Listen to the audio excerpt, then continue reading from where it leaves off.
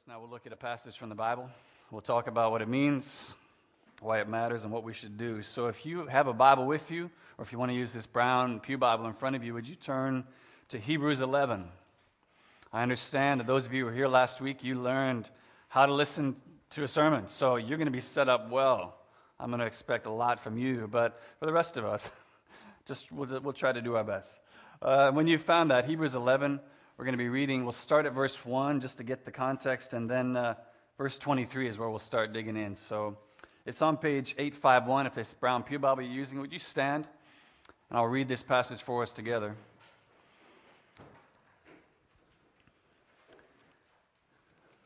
Hebrews 11, beginning at verse 1. This, is, of course, is his definition of faith. He says, faith is being sure of what we hope for, certain of what we do not see. This is what the ancients were commended for. And then verse 23, this is where we'll spend our time today in the following few verses. By faith, Moses' parents hid him for 3 months after he was born because they saw that he was no ordinary child, and they were not afraid of the king's edict. If you don't know that story, this is Exodus 2, where Pharaoh's final solution to the Hebrew population problem is to decree that all male Hebrew babies should be thrown into the Nile River and drowned. Verse 24, by faith, Moses, when he had grown up, refused to be known as the son of Pharaoh's daughter. Again, continuing in that story, if you know it, Moses' mom makes a little dinghy for him out of this basket that's made waterproof. She puts it in the Nile River, basically saying, hey, you didn't say how we were supposed to put him in the river. And he is found by Pharaoh's daughter, who adopts him into their family by God's providence. But of course, 24 says he refused to be known as her daughter, as her son. When he grew up, verse 25, he chose to be mistreated along with the people of God rather than to enjoy the pleasures of sin for a short time. He regarded disgrace for the sake of Christ as of greater value than the treasures of Egypt, because he was looking ahead to his reward. That's God's word. You may be seated. Let me quickly pray for us and just offer up this time now, ask the Spirit's work in us as we learn from what he wants to show us here. Spirit of God, I just ask you to come once again. We have sensed your presence here this morning, and I ask you to continue to be present here in a powerful way. God, to speak to our hearts, to break down walls and hindrances, whatever it is that would keep us from hearing what it is that you want to show us this morning from your word. Give us those ears to hear. Give us open hearts and minds to receive what you want to show us and to be obedient to what you call us to. God, we trust that your word is powerful and that it changes lives, it changes hearts. Nothing that I am going to do here this morning has any power, but your word has power. And I ask that it would just flood this place this morning, change us and transform us, work in amazing ways we couldn't even think to ask. And as I always ask, eternal God, move and govern my tongue now to speak your truth. Amen.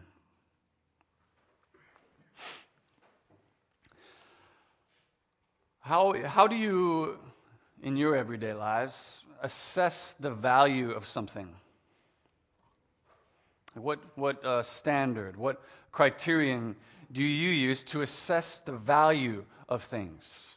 I think for most of us, we'd probably be willing to admit that our assessments of value are often based on what we can see, what's in front of us. We look and we assess, okay, what is and what is not of value to me. Everything from, choosing apples in the grocery store, which one you're going to pick, to, at least initially anyway, choosing a person you might want to pursue romantically. We're looking on the surface, what do I see? How are they? What are they like? We're using what we can see, and yet what we also know, probably, is that what we see on the surface is often not an ultimate, it's not the best way to determine the value of something, at least not in all of its entirety. And so, because that's true, I bet you everybody in here has got a story of some time that you didn't choose something that later on turned out to be really valuable. Why didn't I buy a house in Vancouver 10 years ago? Or you did choose something that later on you were like, whoa, that did not have the value I thought it did. We've all got stories like that.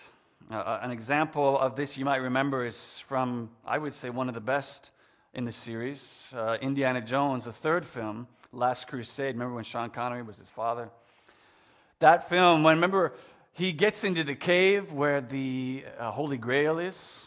This relic that is said to be the cup that Jesus himself used in the Last Supper. And whoever drinks from it will receive eternal life. Let's just go with that for a minute. That's the story.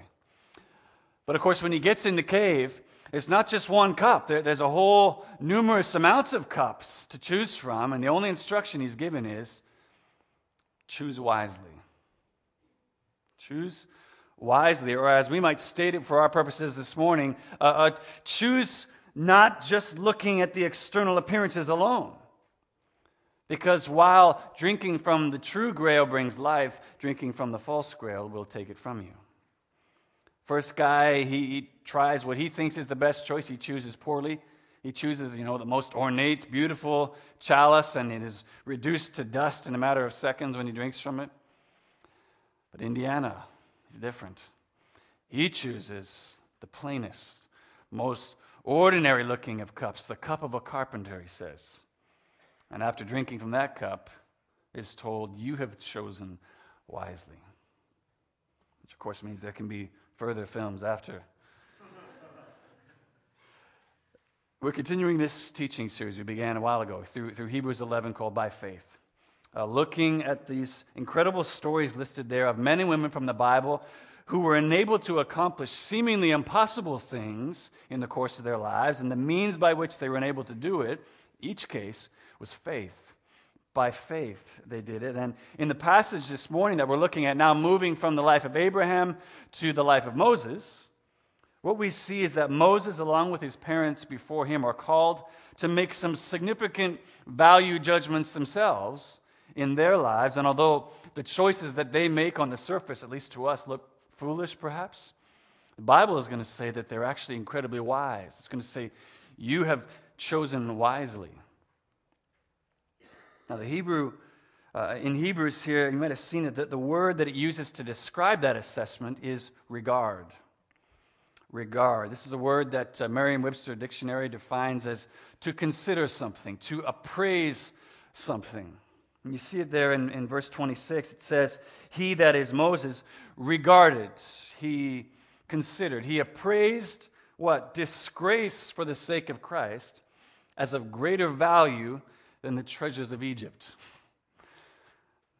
Now we're going to get into why Moses would make an assessment like that as we dig in here, but in presenting these seemingly foolish assessments that Moses made, that his parents made as being examples of the positive examples of faith, I think already what we're seeing is that what the Bible regards as wise assessments of value is not always going to be in line with what we think are wise assessments of value, according to our own just finite human wisdom.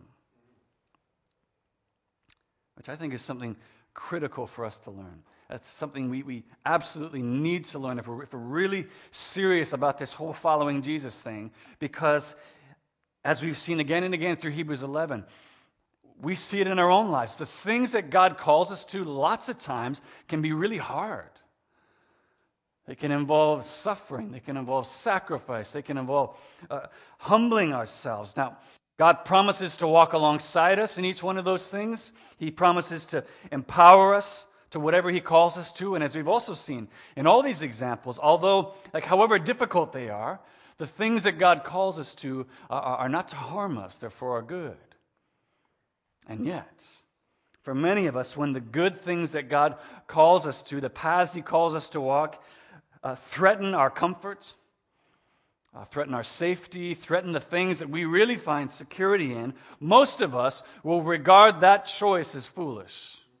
We'll regard it as having no value, just out of hand, and just say, well, God couldn't be calling me to that.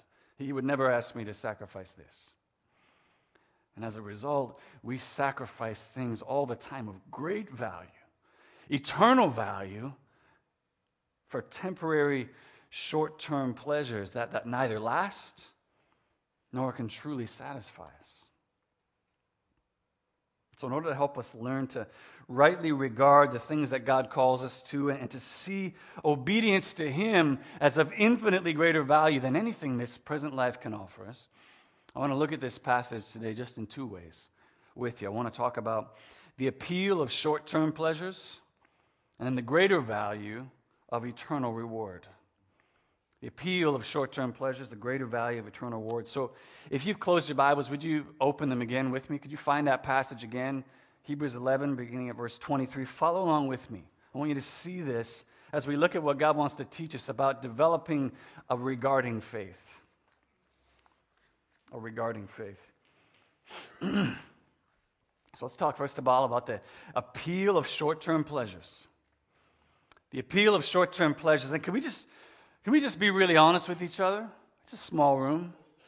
We're in church. Let's be honest with each other and just acknowledge that the pleasures of this world, what verse 25 calls the pleasures of sin, are appealing. Can we just say that? They are, right? Like, can we not do that hyper-spiritual thing where we just pretend that, like, extravagant spending, looking forever 21 when you're 51, uninhibited consumption of food, drugs and alcohol, sex. We can't imagine why anyone would choose to indulge in those things. Oh, yes, you can. You totally can. Like that, as an example, that college kid at the frat party who's like 8 drinks in now, launching himself off a balcony onto a fold-up table, is not thinking in that moment, I'm really hating this right now. Not sure why I'm even here, actually. This is miserable. He's having an amazing time. Now, he's not going to have an amazing time the next morning. But in that moment, what he's doing is totally appealing to him. It's totally appealing. That's why he chooses it. That's why we choose it. It has appeal to us. And now, I'm sure, you're hearing me say that. You're like, wait. I thought, doesn't the Bible say, like, drunkenness, sex outside of marriage, vanity, these things are all sinful things? Doesn't the Bible say that? And I would say, yes, absolutely it does.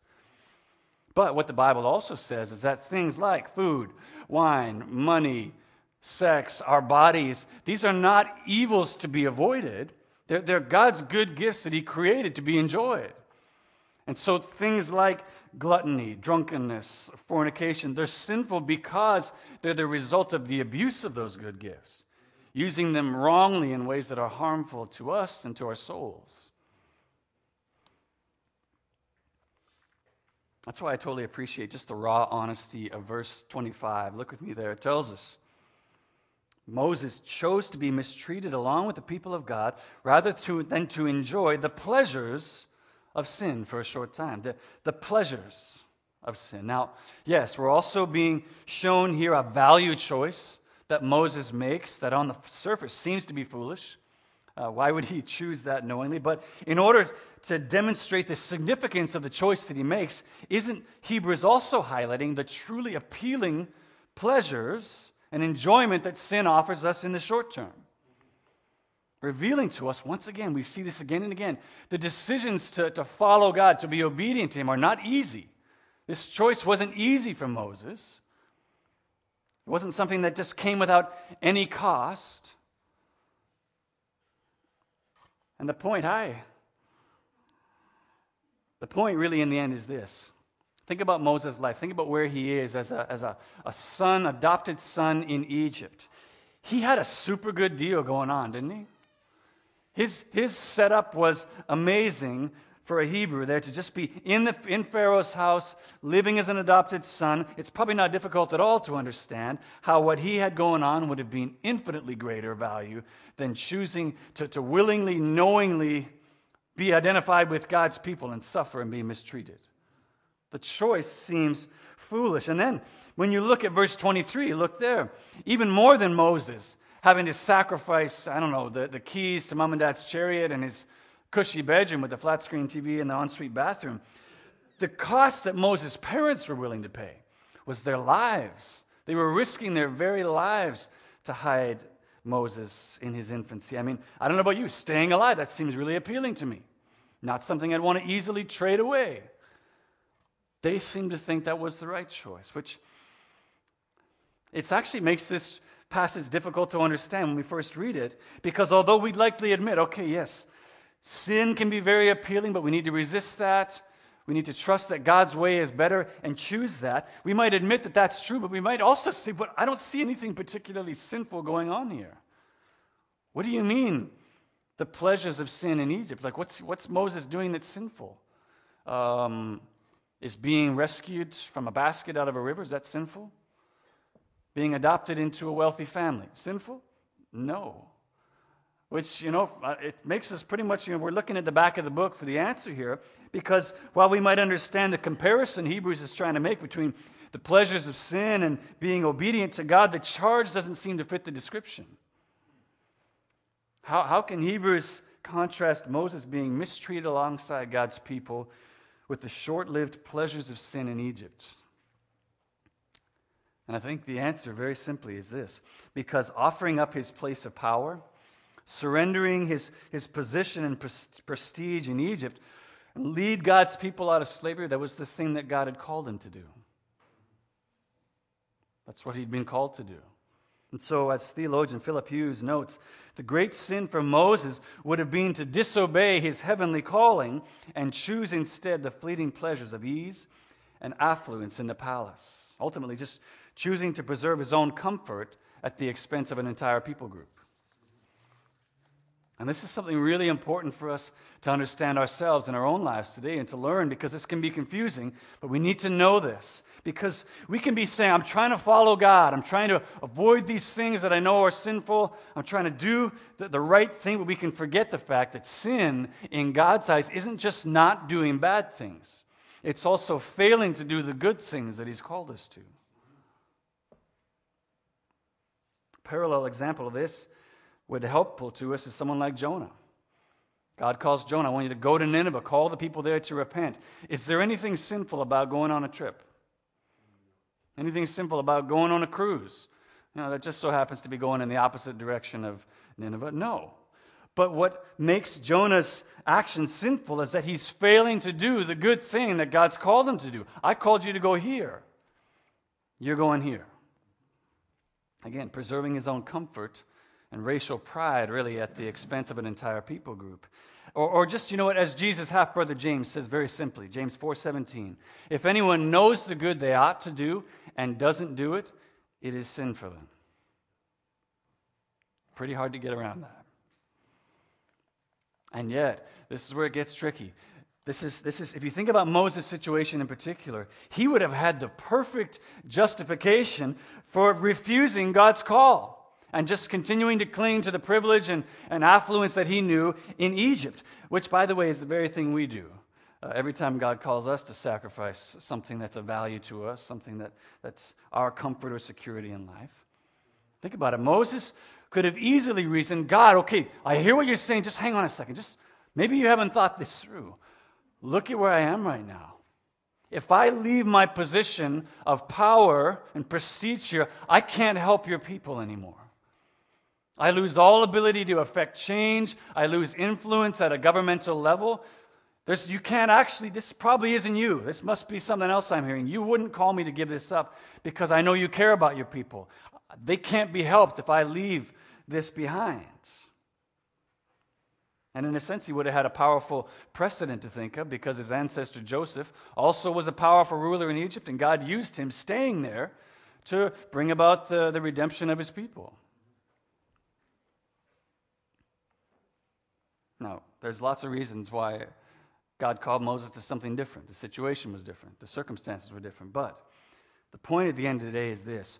All the pleasures that this world offers us, things that we regard as sinful things and things that we regard as just everyday things, the gifts of God, whatever they are, the pleasures that this world presents to us in 1,000 different ways, they are appealing. They are captivating to us for lots of reasons, and we'd be foolish to pretend that they aren't. And yet what Hebrews is showing us here is that ultimately, whatever the appeal of these pleasures, whatever they offer us, you can't hold on to it. They're temporary. They're short-term pleasures that you can't keep. They're not eternal. However highly we might regard their value, and they do have value, as Apostle Paul says in Romans 8, they're not even worthy to be compared with the glory that is to be revealed when Christ returns. Just to say this, as Moses and his parents clearly demonstrate, what our passage is showing us here, first of all, is that by faith, we need to develop a different standard of assessing value in our lives. Faith will enable us to develop a different standard of developing and assessing value in our lives. Not at all saying that there aren't good and beautiful things that we value, only that we need to regard eternal things as having a greater value. Which is the last thing I want us to look at together as we talk about the greater value of eternal reward. The greater value of eternal reward. I don't know how many of you have ever seen that show, Antiques Roadshow. Maybe is that even still on? Because I haven't had cable for a lot of years. I don't know. But if you've seen that show, you know that what this is people bring in stuff. They bring in old furniture, trinkets, heirlooms, that just been gathering dust in their house for years, and they bring it in to be assessed by an expert. And there's all kinds of different stuff that happens. Sometimes they think they got this awesome thing that's worth so much, and it ends up like your treasured furniture set is basically worth what you get at IKEA. And then you bring in this thing you think is worthless, and the guy's like, "Oh, this is a treasured heirloom. This is worth thousands of millions of dollars." This is kind of the fun of watching the show, to see what's it going to turn out to be. What's the value?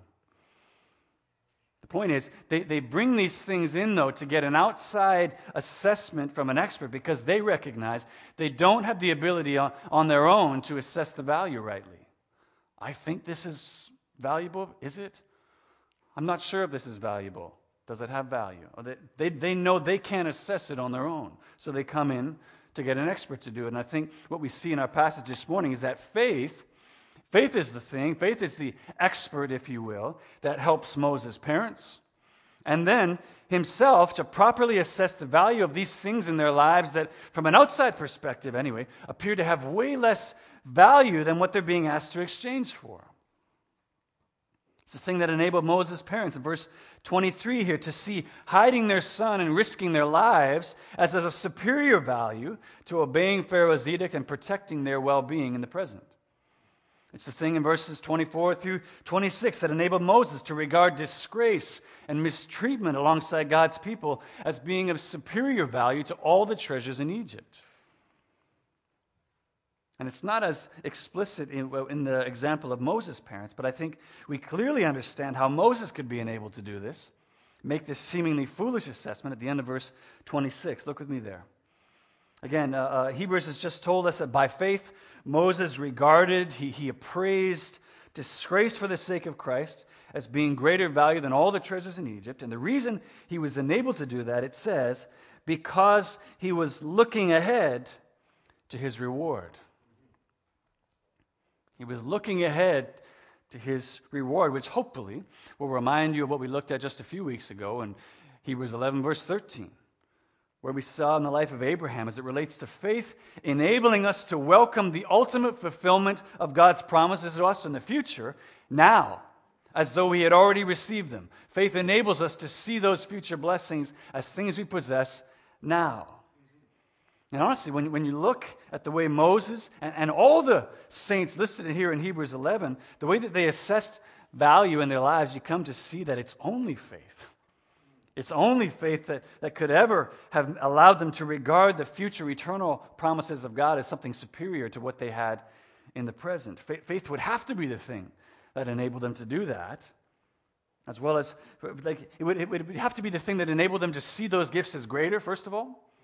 And it would have to be the thing that enabled them to see those future promises as not something they were risking. Like, man, I hope I'm going to have that when I reach it, that there was something that, no, I actually have it now, even though I'm not holding it. It is mine now. Faith is the only way that they would even be able to do that. Like just using Moses' life as an example here. Choosing disgrace. Choosing mistreatment by being identified with God's people at the cost of all the wealth and privilege that he had as an adopted son of Pharaoh's daughter. That would have been an incomprehensible choice. Not least of which, to his adopted family, they would have just been looking at him like, what do you mean you're choosing that? Why would you leave this? Why would you leave us? We've cared for you all your life. We offer you everything we can. Why would you leave this? Because think about it, man. The Egyptians, they were the superpower at the moment, right? They were the nation of prosperity and power in history. What other nation could offer Moses more than what they could? What other king could give you more than what I offer you? And then beyond that, we also know historically that according to their belief system, you could take all the wealth and treasure that you'd accumulated in your life with you into the next life. That's why Pharaoh's tombs they've found filled with all of their treasures, including, and sometimes, their families and servants who they buried in the tombs with them alive. You take it with you to the afterlife. You can. It can come with you.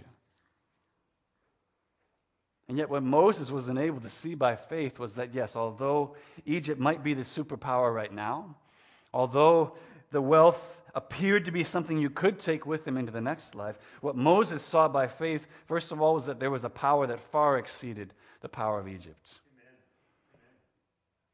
And that what God had promised in the true and better promised land to come, that was something that could be possessed for all time. You could truly have it for all time, not just buried in a tomb with you. And that made that future promise as of truly greater value. You know, a simple way to think about this is it's like somebody spending hundreds of thousands of dollars, years of their life, to stand in that line where you get to hold the Stanley Cup for a minute and get your picture with it. We would think that was foolish. We'd be like, why would you spend all that money and all those years of life to hold the cup for a second? You got to put it down again. You can't take it with you, and yet don't we do that all the time in our lives? Years of effort, tons of resources to gain things that we're just going to have to give back. You're not going to take it with you. And for you and I today, this is exactly what we need to learn. This is exactly what we need to be enabled to see by faith, or we're never going to be able to have our hands freed from the temporary short-term pleasures of this world. These things will continue to seem of greater value to us. We'll never be able to hold our possessions, our families, even our own lives loosely and with open hands, understanding that while these are good gifts from God that have value, they're not worthy to be compared with the ultimate fulfillment that God promises us when our lives come to an end, and they all come to an end. Sorry to be the one to tell you. By faith, to even choose the path of loss, choose the path of disgrace and mistreatment for the sake of Christ in this life, trusting that our eternal reward in the next is of infinitely greater value. Like the missionary family in Incheon, Korea, we read about in history, who were told arrested and put on a people's trial. They dug a large pit, and the pastor and his wife and his children were put inside the pit and told, you can escape death if you will simply renounce your faith in Christ and never speak of him again. And they chose suffering. They regarded suffering with Christ as of greater value even than their lives. And as the shovelfuls of dirt slowly buried them alive, the mother was reported to say to her children, hush, be brave, little ones, for tonight we will dine with the King of Kings.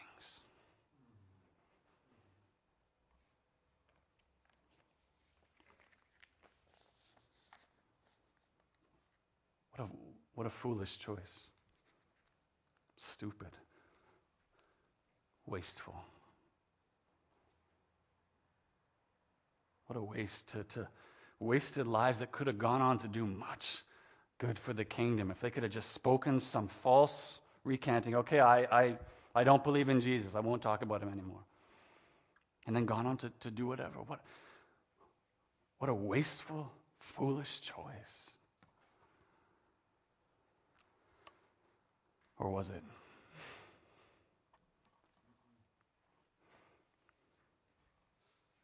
I mean, we've already seen in this passage at least two examples of choices that looked foolish from our finite human perspective, but that the Bible presents as wise, faithful examples of looking ahead to a greater reward than anything this present life can offer us.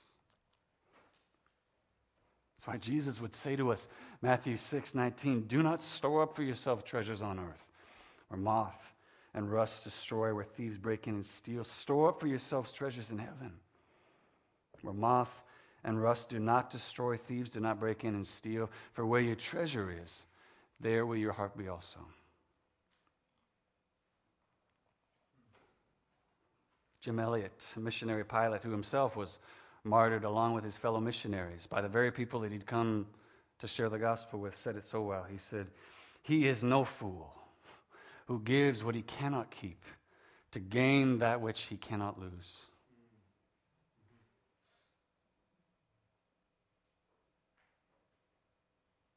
How can we ever live like that? How can we live like this? Either in really big ways that we're seeing here, or just in the more likely in the smaller everyday ways that God calls us to value the good gifts that He's given us in this life, but to hold them loosely with open hands and see His eternal rewards as of infinitely greater value. How can we do it? Well, according to Hebrews 11, we do it by faith. We do it by faith in our Savior Jesus Christ, who 2,000 years ago took off His royal robes, stepped down from His place of power and position, humbled Himself, taking on the form of a servant. Philippians 2 tells us, humbling Himself even to the point of death on a cross. Choosing the path of disgrace and mistreatment for our sake, for the joy set before Him of redeeming men and women from every tribe and nation and tongue. We can live this way by regarding Him, by regarding Jesus as of the greatest value, the greatest treasure we have, seeing an eternity with Him as worth more than anything this life could offer us. Isn't that what Paul said in Philippians 3? He listed all of his trophies and achievements and things he'd gained. He said, "I count them all as loss for the surpassing greatness of knowing Christ." Not that these things don't have value, but the assessment of value showed him that Christ was of infinitely greater value. Seek to do that. Seek to, as you look at the things in your life, seek to regard the value of everything in your life like that. And we can truly say with the Apostle Paul, these light and momentary troubles are achieving for us an eternal glory that far outweighs them all as we fix our eyes not on what is seen, but what is unseen. Why? For what is seen is temporary, but what is unseen is eternal.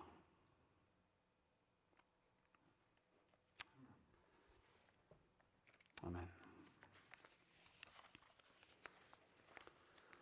I'm going to ask you, if you're helping me serve communion, if you'd come to the front at this time.